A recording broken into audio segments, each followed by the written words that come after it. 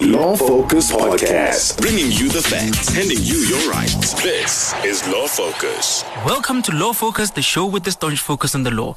My name is Bezo Shrinda, and I'll be your guardian of the law for the evening. Thank you for tuning in. Thank you for helping us make this show the best of the best. We are moving into the second half of the year, and we're still on our theme on socio-economic rights. This evening, we're looking at Section 29, Subsection 1, Paragraph A of the Constitution, and that is the right to basic education. Now, this right has been one of the most interesting rights. It's going to be connected to Section 28, which is the right of children. One of the basic facts about the right to basic education is the fact that most children who are in primary school and high school are all under 18, therefore not all, but the general stigmata is that they are all under 18 and therefore they are all minors, and they fall within the ambit of Section 28. Now, that right has to be furnished with Section 7, Subsection 2 of the Constitution, and that is the fact that when an organ of state is exercising any public power, or rather rendering any socio-economic rights, it has to respect, promote, fulfill, and protect all rights in the Constitution, and that includes socio-economic rights. Now, on our focus of Section 29, Subsection 1, we'll be assisted by Equal Education, and we'll also be assisted by the Center for Child Law to interpret and reinterpret Section 29, Subsection 1, Paragraph A, and that is an unqualified right to the right to basic education. Now, one of the basic, one of the most important rulings that which I have read ever since I began researching on this topic has been one that has been made by Juma Masjid, whereby the Constitutional Court actually held the fact that all necessary facilitation of all equipment that which may be needed in order to furnish the right to basic education should be given to children. That is stationery, that is textbooks, and so forth. Now, the most famous case that we have seen the right to basic education being interpreted has been the Juma Masjid, and we're going to be talking at length with it. You're going to be at the disposal of the Center for Child Law. We'll be speaking to the director from there. You're going to also be at the disposal of Ms. Ziboga Sisisilana, who is from the Center for Child Law, Equal Education Law Center, and she'll be speaking to us about what the right to basic education basically means and where we can take it from here. We'll also be discussing the norms and standards to finishing the right to basic education, which is one of the policies that which have been passed by the Minister of Education. It's going to be a fun-packed show, and we are looking forward to not just learning from these people, but also sharing our views, but also learning from you from home. We'll be reading out most of your views on the show. At the heart of it all, it's looking at how socio-economic rights in this country, which is part of the research of Law Focus, is how socio-economic rights have been finished in the country currently, and how the right to basic education differs from all of the other socio-economic rights in the way in which it's being interpreted from a principal perspective. And you are going to be at the assistance of that. A Law Focus listener, please stay tuned. For now, we are going to get into the legal hotspots. You're still listening to Law Focus. Rounding up all the top stories of the week. It's Legal Hotspots. And for our legal hotspots, we are looking at the most interesting 3 stories of this week. And that is the fact that the Life as a Dimini families do receive their compensation. Secondly, we are looking at one of the most important cases in labor law, that which is going to the Constitutional Court, or rather has already been heard and we are waiting for a judgment. And the third case is looking at how the government has actually brought in what they refer to as Operation Pakisa, which is going to leave land for tenants. To get into it, the first story is looking at the fact that the families of the 134 Life as a Dimini victims actually have received compensation from the Gauteng provincial government. So we are glad that the arbitral awards that which have been given by the former Deputy Chief Justice Dikgang Moseneke have actually came to life, and we are seeing movement in that regard. The interesting thing is that the Gauteng Premier David Makhura has actually said that the Office of the Premier has actually paid out 159 million to all of the 134 claimants who were part of the alternative dispute resolution process. So that is the arbitration that which was chaired by our Honorable Dikgang Moseneke. Interestingly so, these payments were included recently, but interestingly so is the story that which underlies Life is Esidimeni, but also underlies our conception of what compensation is. And I think there is an open debate out there as legal scholars and legal enthusiasts is how the compensation process works in the country in all situations, in all delicate situations. And perhaps in contractual situations, but I understand in contractual situations, since it's purely on patrimonial basis, it's not really up for discussion. But if you look at delict situations, especially in personal injury claims, you end up asking yourself, besides all of the hospital expenses, the future and the past, how does one compensate the amenities of another person, or rather the disfigurement and pain and suffering that which that person has dealt with? We have done quite extensive research in this issue, and one of our major conclusions is that it's a very difficult issue to deal with. But rather, the little that which the law can do is to give a bit of satisfaction to say that we are sorry for what has happened, and therefore, as a result, to compensate for your pain. This is the little that the respondent or the defendant can do.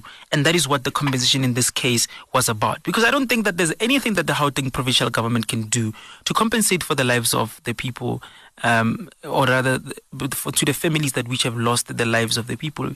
And it's very important to understand that. Thanks to Section 27 for pushing this case. They've done quite immense work, and I think that it's going to be work celebrated for many years to come.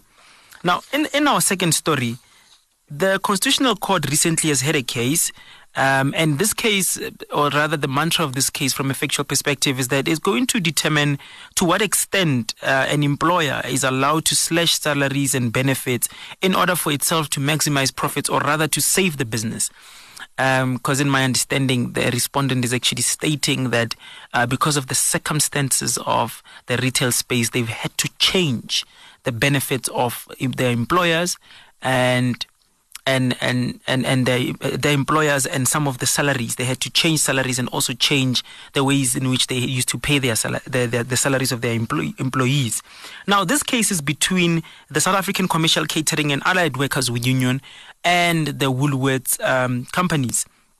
Now, one of the fundamental issues in this case lies at the heart of our country, because the majority of the people who move around in this country commuting with public transport work in retail stores. And because they work in retail stores, their entire reality is shaped and reshaped by the jobs that they worked, either by the hours that they spend at work and by the salary that they get. Now, these two factors shape and reshape their lives. And now this case is looking at that fundamental of our society, because this case is looking at how Woolworths has actually reduced some of the benefits that which its employees used to get. And one of it is that it came with a program called Flexi Time. Now, in this program, all full-time employees had to move from their full-time program, because they were full-time employees, and get into a flexi time. Now, in this flexi time, it meant that they had different shifts, and now besides working 9 to 4, now you could work from 10 to 2 in the evening at 8 or something of that nature. And now, again, that reshaped their lives. But one of the most interesting features of that flexi-time arrangement was that people could work 3 out of 4 Sundays, and basically work on weekends, but also work 3 out of 4 Sundays of the month. And out of these 3 Sundays, they didn't have overtime. Now, and also shifting their shifts or changing their shifts perhaps from 10 to 8, or perhaps from 10 a.m. to 8 p.m. That also changed the dynamic in which they received overtime. Now, this is a very interesting approach by Woolworths. But now the SACAO, South African Commercial Catering and Allied Workers Union, is actually arguing that this was unfairness. It was a discrimination on the employees. And that it was both substantive unfairness and procedurally unfair. It was substantively unfair in the sense that it limited the lives of the people, and rather had this wage. They were not solving the wage inequality by introducing this program, and that was the argument by SACAO. And there were many other arguments in the approach that which was taken. But for me, the stronger case is one on procedural unfairness, because what the retail store there did is that they told their full-time employees that they had two choices: either retrenchment and they get their severance packages, or they get into the flexi-time program and still keep perhaps their severance packages. And for those who refused to change from the option of full-time to this flexi-time, actually got dismissed. And these are 44 members, and this class action is brought on behalf of these 44 members. Now, first, one of the procedural unfairness is that Woolworths did not involve SACAWU in the voluntary stage. That is the stage in which the full-time employees moved into the flexi-time. The second one is that during this voluntary stage, they clearly had no intention of negotiating. So they didn't negotiate with the employees. They actually let them know this is how things are going to be done, and these are your options. Therefore, not what do you think should be done or whatever. Now, that clearly shows that they didn't have equal bargaining power. And I think Bagazin vs. Napier is actually good authority on this issue, written by the former Deputy Chief Justice, Kang Moseneke, explaining how bargaining power works and how it doesn't apply in standard contracts, but rather that it applies in labor law. But now, if you read some of the most interesting judgments in labor law, they're written by Justice Chris Jafta, you would learn, and Zondo as well, you would learn that one of the fundamental issues that both of these two learned judges have brought to the table about the retail space and about the labor law space is that most of the workers, because of their lack of education, their lack of understanding what is going on, in actual fact, never have bargaining power, and it's something that needs to be addressed either through legislature, and thankfully, currently, this can be brought through the jurisprudence. Now, how the court is going to interpret this matter is going to shape and reshape the lives of many in this country, because this is not the only retail store that is doing this. There are many other retail stores. Now, is it the nature of business in the retail space in the country, or rather in the micro business space, or is it the nature of the philosophy that which was adopted in terms of the neoliberalism and neocolonialism? Now, that is an open question for experts later, and we would love to have a show on that. But now, currently, this case is going to that court and is going to open many doors in terms of how we interpret and reinterpret our issues in this neoliberal space. Now, without taking it any further, we'll have a further discussion on this law-focused listener. Let's get into how Operation Phakisa is actually prioritizing land reform initiatives. The Deputy President has actually said that meanwhile that the Department of Rural Development and Land Reform, in partnership with the Department of Agriculture, Forestry and Fisheries, they've actually hosted an Operation Phakisa on agriculture and land reform. And this was launched by the President on the 24th of February last year. This smart agri-villages and the accelerated land redistribution and development initiatives are some of the initiatives prioritized by the Operation Phakisa to address the plight of labor tenants and farm dwellers. Now, understand that these departments have engaged with different stakeholders to solicit their commitment and participation. Now, through this program, government will acquire agricultural land to promote smallholder production of high-value horticulture and small livestock farming within 10 to 60 kilometers rural service areas. Now, I don't understand how this is going to play out, but it seems like quite a legit program, and we would love to see how it's going to benefit those who are in the most vulnerable space, and those are tenants in farms. Now, the Deputy President has actually said that this includes the development of service land and provision of bulk infrastructure. And it has also went in conjunction with local municipality, which is far more importantly. And we also have commercial banks which will be assisting development finance institutions and private sector land developers. We hope to see that with all of these 54 farms, over the next 3 years, there will be improvement, and the lives of labor tenants in farms will actually be improved. Law Focus listener, without taking it any further, those are the legal hotspots for this week. You're still listening to Law Focus. Rounding up all the top stories of the week. It's Legal Hotspots. Law Focus, handing you your rights. Welcome back to Law Focus, and I'm still sitting with me, Bezo Shirenda, right here, and I'm your guardian of the law once again. And this evening we are discussing the right to basic education. That is at the heart of the development of our future. That is our children, but also far more importantly is how the right has been interpreted in court, along with how activists have actually fought to get children to class, basically. And on the line, we actually have an expert, Ms. Karabo Oza, who's a Deputy Director of the Center for Child Law. And she's going to speak to us about what the Center for Child Law has done and also give us a clear understanding of the right to basic education. Ms. Karabo, welcome to the show. Thank you very much for having me. I mean, you find Law Focus at a very critical and important time of our calendar, where we are looking at socio-economic rights, but also we are trying to celebrate some of our victories socio-economically and also speak about some of our challenges. And this evening we are discussing the right to education. Can we please start off with, what is the Center for Child Law? What do you do? Okay, so the Center for Child Law is an organization which is a non-governmental one. Obviously, we're based at the University of Pretoria. And what we do is children's rights litigation, constitutional litigation, and advocacy. The aim is to really make sure that the rights that children have in the Constitution become a reality. So we've done a lot of cases over the years to try and ensure that, court judgments at least assist to make sure that the rights of children are enforced and respected. And so how do you do that? What are the constituencies within the organization? How does it work? So we do research. Obviously, you have to understand your problems that you're facing in order to be able to know how to challenge them. We do advocacy, and more importantly, we do litigation. And our litigation can be challenging existing law, action by government officials or private persons who are not respecting the rights of children. And once we have judgments, we try and do our best to ensure that they are implemented, to ensure that the children for whom we were litigating actually get the recourse that the court has ordered. And I can also imagine that you also become amicus to court, so you make certain submissions to guide the court in interpreting rights, but particularly in this case, the right to basic education.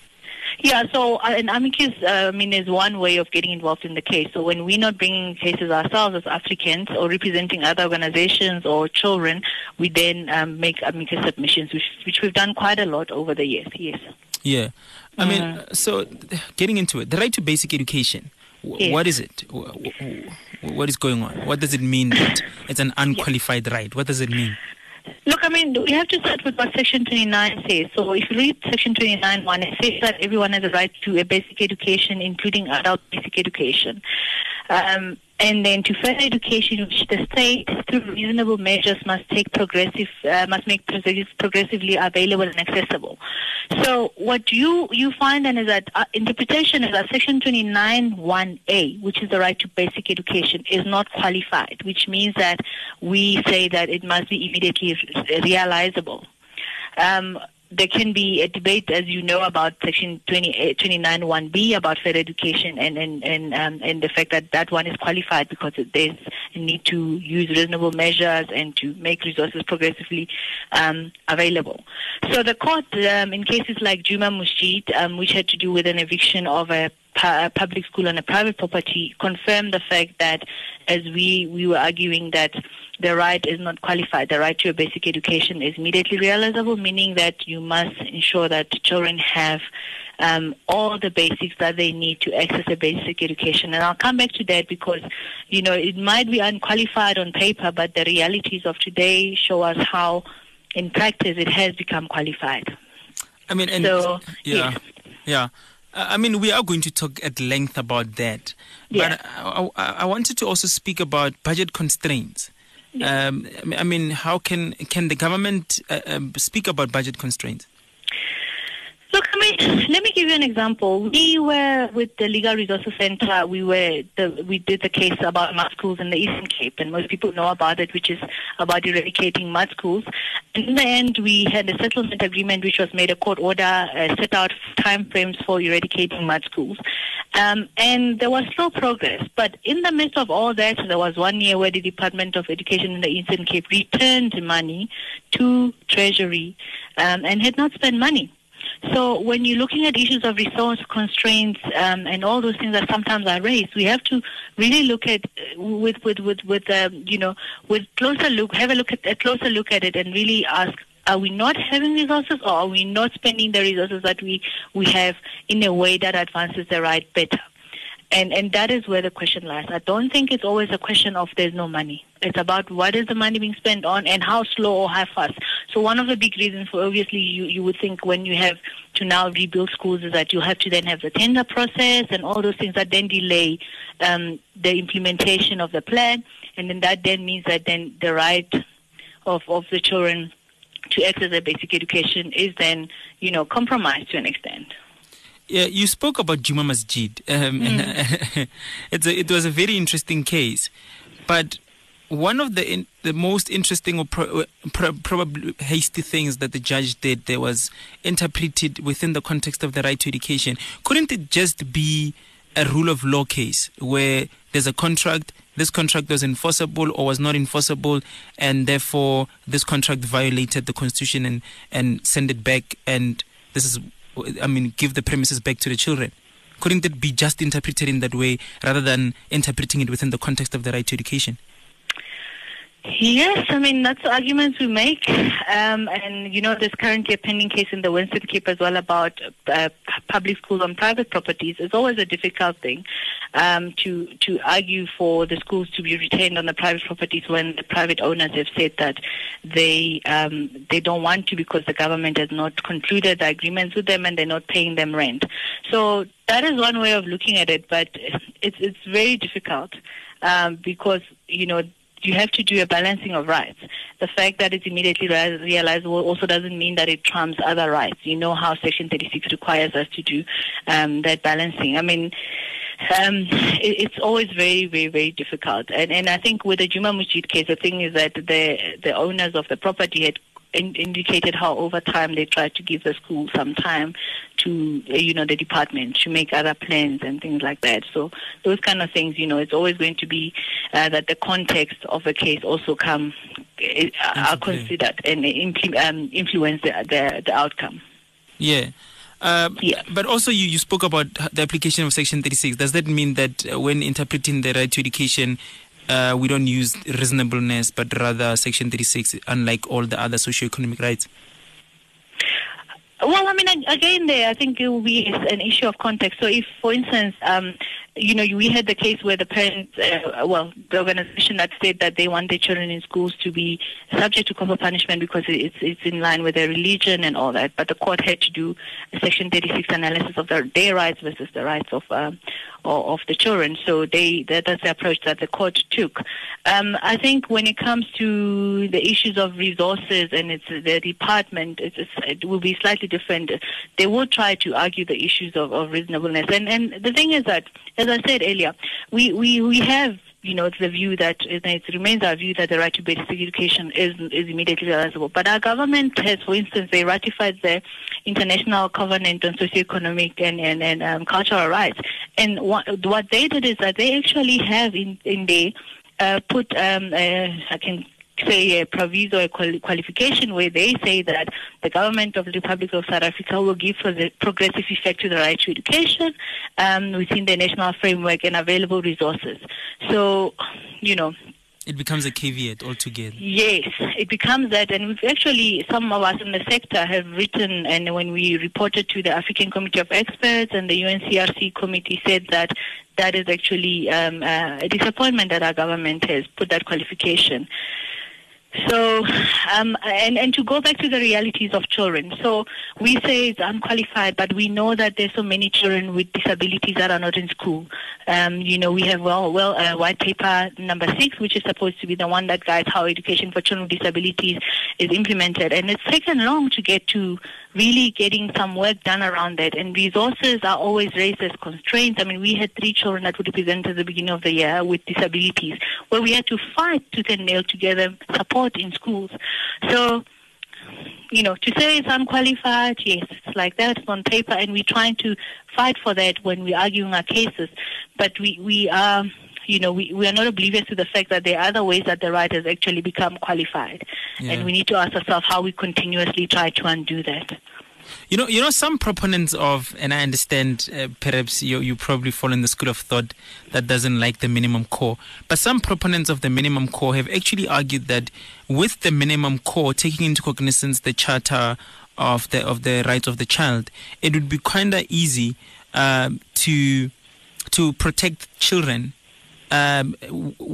whilst we have highlighted what is the minimum core in terms of enforcing the right itself, unlike just leaving it to litigation every single time it needs to be defined what is. Do you understand what I'm saying there? Yeah, no, I get you. I mean, we always take the view that it's better to be flexible and always have the context of the particular children involved. But I get you. I think one other way is that we're trying to have not necessarily minimum core, but things like the norms and standards for education, which we know, Equal Education and other organizations were working hard on. Those are kind of other ways to say, well, if you're going to say that you are realizing the right to education, you must have these norms and standards. So there must be a proper structure in accordance with the norms and standards. There must be so many toilets for so many children. There must be so many teachers, all those kind of things. So I think there's a different way maybe of achieving that without having a general minimum core. But again, there we see that, even with the guidelines, we're not implementing them. We had another child dying from drowning in a pit toilet. Yes, 2. After the norms and standards, recently, apart from Michael, we have a recent case this year where, if we were implementing the guideline, the norms and standards, we shouldn't be having this situation arising again. And I think we have to ask ourselves very hard questions about the right to education. I'm very concerned, as I said, every day in my office, that not only on education, just broadly on children's lives, but the thing is that with education, the inequality continues as well. You go to the Eastern Cape, some children are still fighting for having proper classrooms, and then you go to Gauteng, and yes, there are other issues about admissions, but children, they are getting tablets. So we also now having this unequal society that we're perpetuating, and it raises some difficult questions that we need to start asking ourselves about. Yeah, I mean, you're speaking about facilities, and I think that these cases that have come forward on textbooks, on furniture, have highlighted the importance of facilities.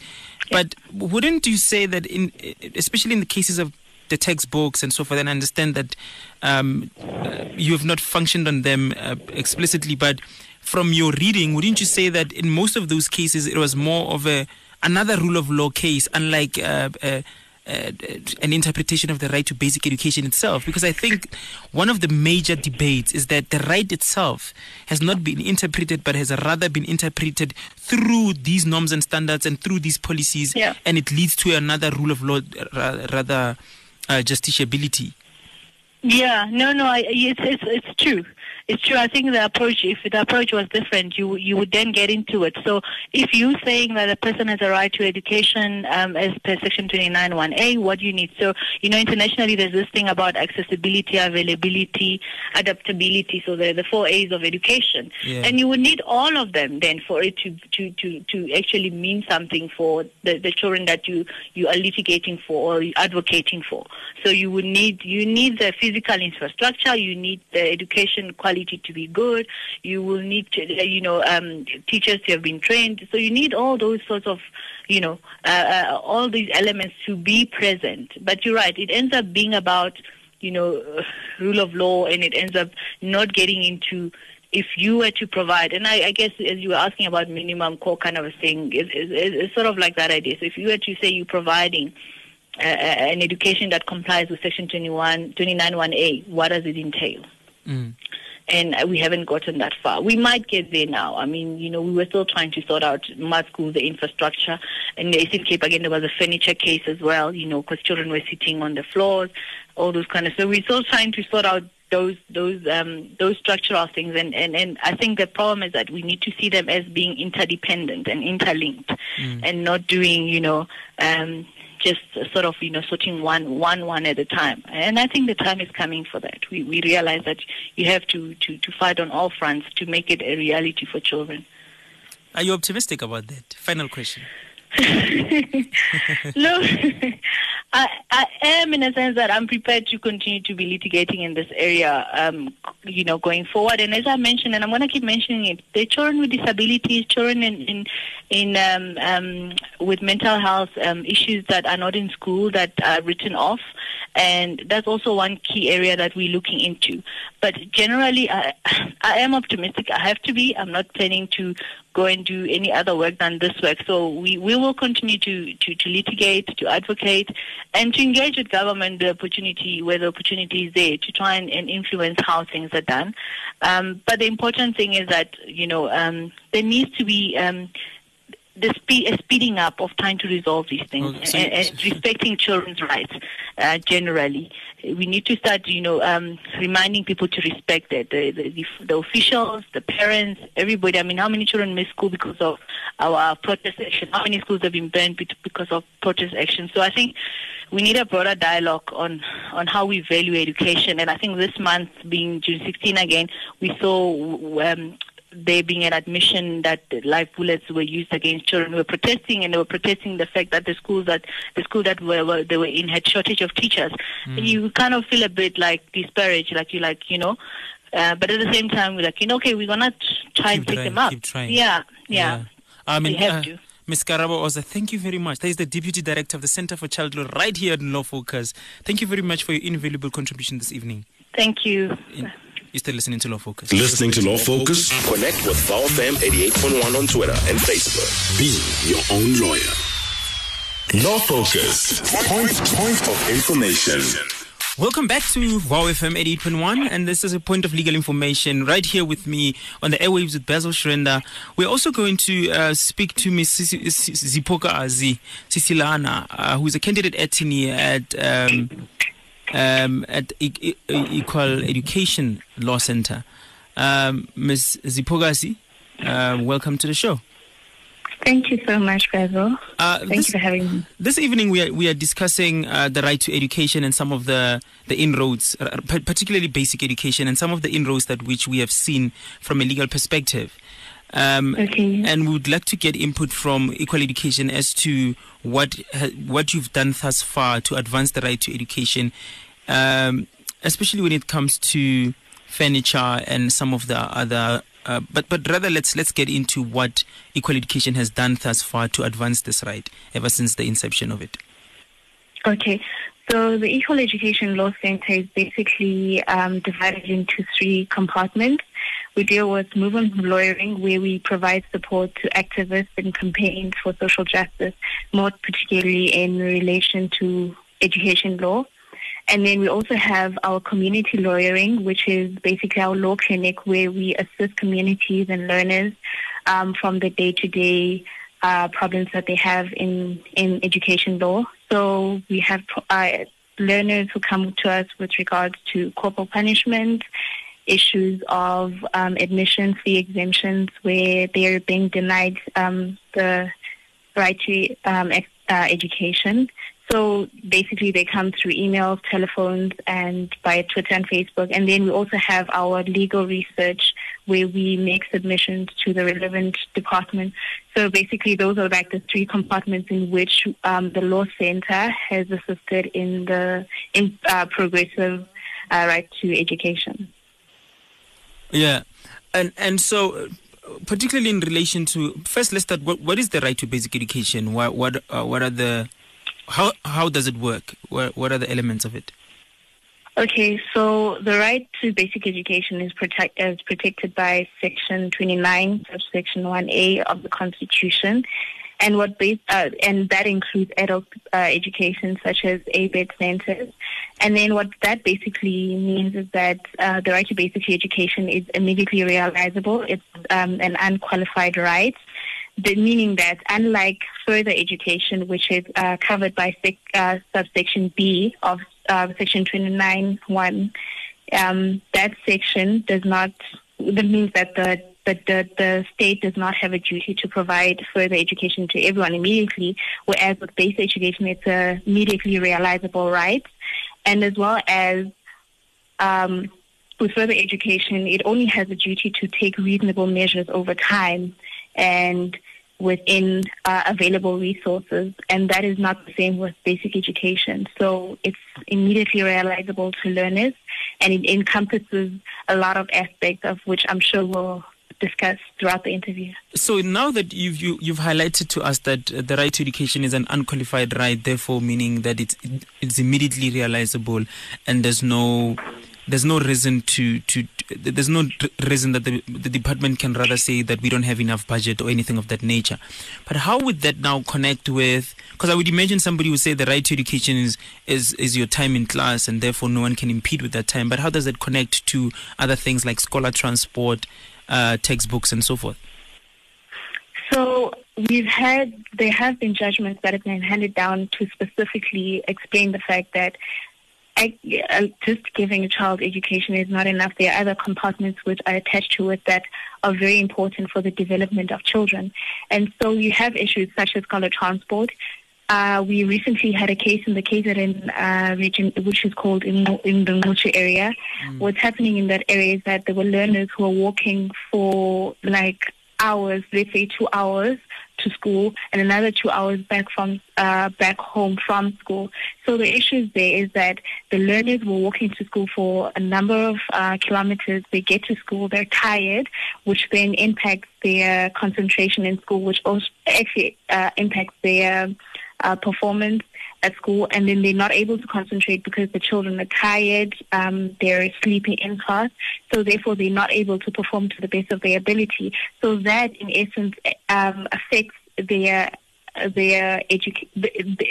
education. And as well as textbooks, you can bring a child to school, but if you don't give them the necessary material that's required for them to perform to the best of their ability and ensure that they properly develop, then if there's no textbook, then the children cannot perform in school. So that is all encompassed within the right to basic education. I mean, I hope I'm not being pedantic here, but I mean, you're speaking about Juma Masjid, I think. That is the case that you're talking about.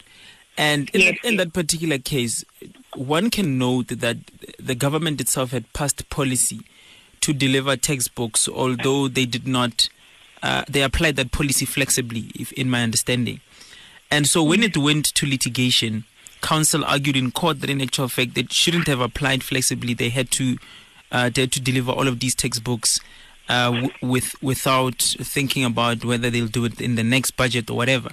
Now, in that particular case, wouldn't it be argued that it was more of a case of legality than rather the interpretation of the right to education itself? It was. I think let's start here in the fact that sometimes what happens is, and one of the biggest criticisms is that policies are put in place, but without thinking about the realities that children have to face. So, for example, you'll have, the scholar transport case that I was referring to. The national policy makes examples. For instance, there's sections there which states that learners they will not be provided scholar transport if they're within a region that has access to public transport.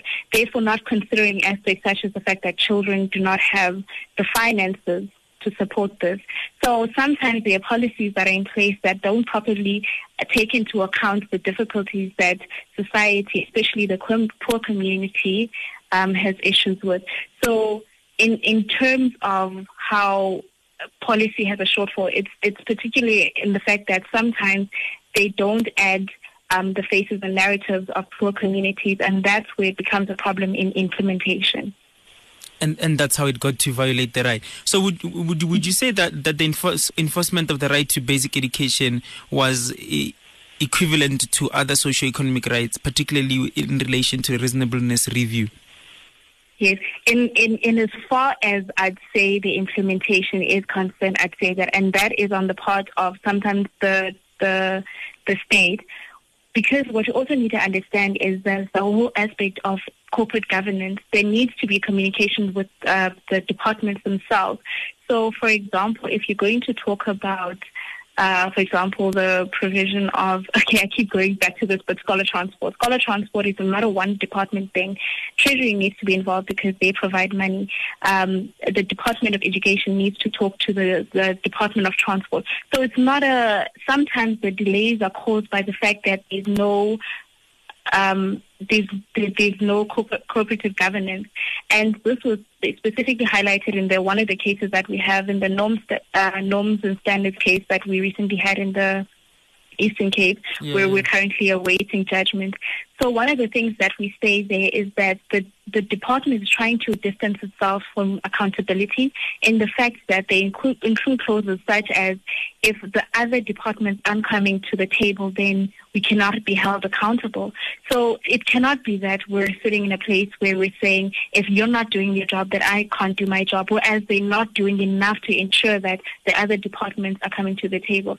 So the issue mainly that from my point of view, has been cooperative governance, and they're just not doing anything to ensure that this right indeed is unqualified.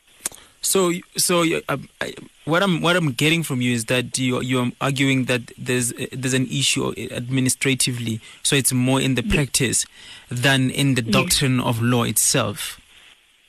It is in law. Like I said, in the norms and standards, it was us challenging the law, saying that the regulations need to be tighter. There needs to be more accountability. There are issues in some of the law itself, but also in the implementation.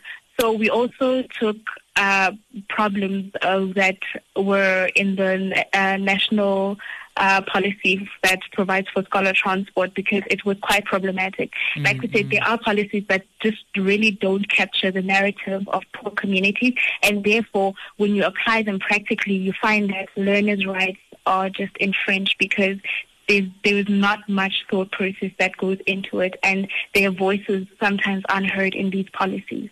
I mean, now that you said that, I'm actually interested in this question.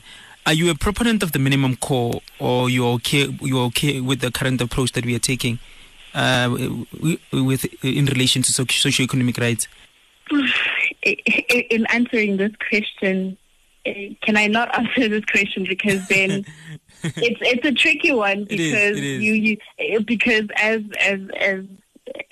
we try by all means to get to a point where more needs to be done, but we can safely say that more needs to be done in circumstances. But there is attempt from the department. Yes, there are circumstances where they are trying, but they could try harder, and that's why we're here to say, listen, here are the flaws in the laws that you have. Here are the flaws that you have in the implementation. So it's an all-rounder where, for instance, with inclusive education, where they're trying to introduce inclusive education in schools for learners with disabilities. Sometimes, for instance, there are practical problems with the teachers not being properly trained. So that's when we step in and say, listen, I see where you're going with this. This is a good aspect, and I see what you're trying to achieve by this, but here's the problem. You might want to fix it here and there. So, yeah. Okay, I hear that. And so, are you optimistic about the future? Do you think that we will get to a point where, especially in the rural areas, where the right to basic education is properly finished? Because we've seen some of the factors that lead to absenteeism, like scholar transport, as you said, textbooks, as has been seen as well. It was one of the major debates in court. We have seen many other issues like furniture in class. Some students don't have classes. Sometimes there are no teachers. We've also seen that in litigation as well, where SGB was forced to hire teachers. So the thing is, from my view, is that litigation is not necessarily always the answer. Yeah. I mean, but it's first of all, there are costs involved that go with litigation, money that could be used in other aspects in developing the country and ensuring that resources are available for communities. But honestly, I sense progress, but we're not moving fast enough. And hence why we're saying that with, as I mentioned earlier, the norms and standards, the regulations, there were timelines that were attached to that. And now one of the clauses in which they're trying to evade is the fact that they want to ensure that there's like perpetual pushing of deadlines, as opposed to holding them accountable. The department, that is, when I refer to they, the department wants to carry on pushing deadlines. So I feel like we could be going faster into a place where learners' rights cannot be infringed in relation to basic education. but I see us moving forward, but we could be moving faster. Because if you look at areas such as, and I've had the opportunity to go to schools in the Eastern Cape, and when you see the conditions of those schools, you're shocked because you cannot understand why in 2018 things are so bad. But that's why we're here, I guess, and we're trying to fight for justice for learners in that regard. But more could be done. It doesn't always need to go to court, but if it needs to, then that needs to be the case because learners are really suffering. Ms. Sisilana, thank you very much for your invaluable contribution. We couldn't have learned any more than that. Thank you so much for having me, Basil. Have a great evening. You're still listening to Law Thank Focus. you. Law Focus on Volfam 88.1. Point of information. Will children actually make it to school? Will we have pregnant children supported at school? Will we have enough transport to take children to school who can make it to school? Will we have enough food for those who are hungry in school? Will the right to basic education be the vehicle to the support of many children out there who can get to school? Can the jurisprudence do enough? These are the many questions that you South Africans are asking wherever you are sitting. And the answers to them are not clear-cut yes and no. Perhaps a slight nuanced yes and no. Perhaps there's a grey area somewhere. Fundamentally, it's how as a country we come together in understanding our role in furthering the life of a child, in interpreting the right of a child. Now, the future of our children is at the hands of the manner in which we educate them in order for them to fulfill any kind of dream they want to fulfill out there. Now, the infrastructure and the facilities at school are not the all in all, but they are the fundamental of how a child interprets and reinterprets their environment and their circumstances. Now, tonight's show highlighted how important textbooks are, highlighted how important furniture is at school, highlighted how classrooms, how all of these facilities that which help kids study at school are important. Now, the right to basic education in and of itself is not necessarily only sitting in class, but it's also having all the necessary equipment to equip a child to understand and to study like everyone else. Now, hence the importance of all of these inclusions of disabled children, a curriculum that is equipped to train those who cannot study on their own, that is students with special needs, special educational needs. But as you listened to the Deputy Director of Center for Child Law, Ms. Karabo Oza, you would have understood that it is important to reinterpret the right to education, not just as an unqualified right, which is thankfully to Juma Masjid, that is already settled, but to understand the right to education as a right that which encompasses all factors that which enable a child to sit in class, learn, write, and write those exams and pass. Now, a similar view has been given by Ms. Zipogazi Sisilana, that understanding the right to basic education is understanding the circumstances of the child in class. And if those circumstances are enabled such that a child is in class, then the right to basic education has been fulfilled. Now, then the open question is possibility. How possible is that? How possible is it to fund each and every school in the country in order to finish the right to basic education?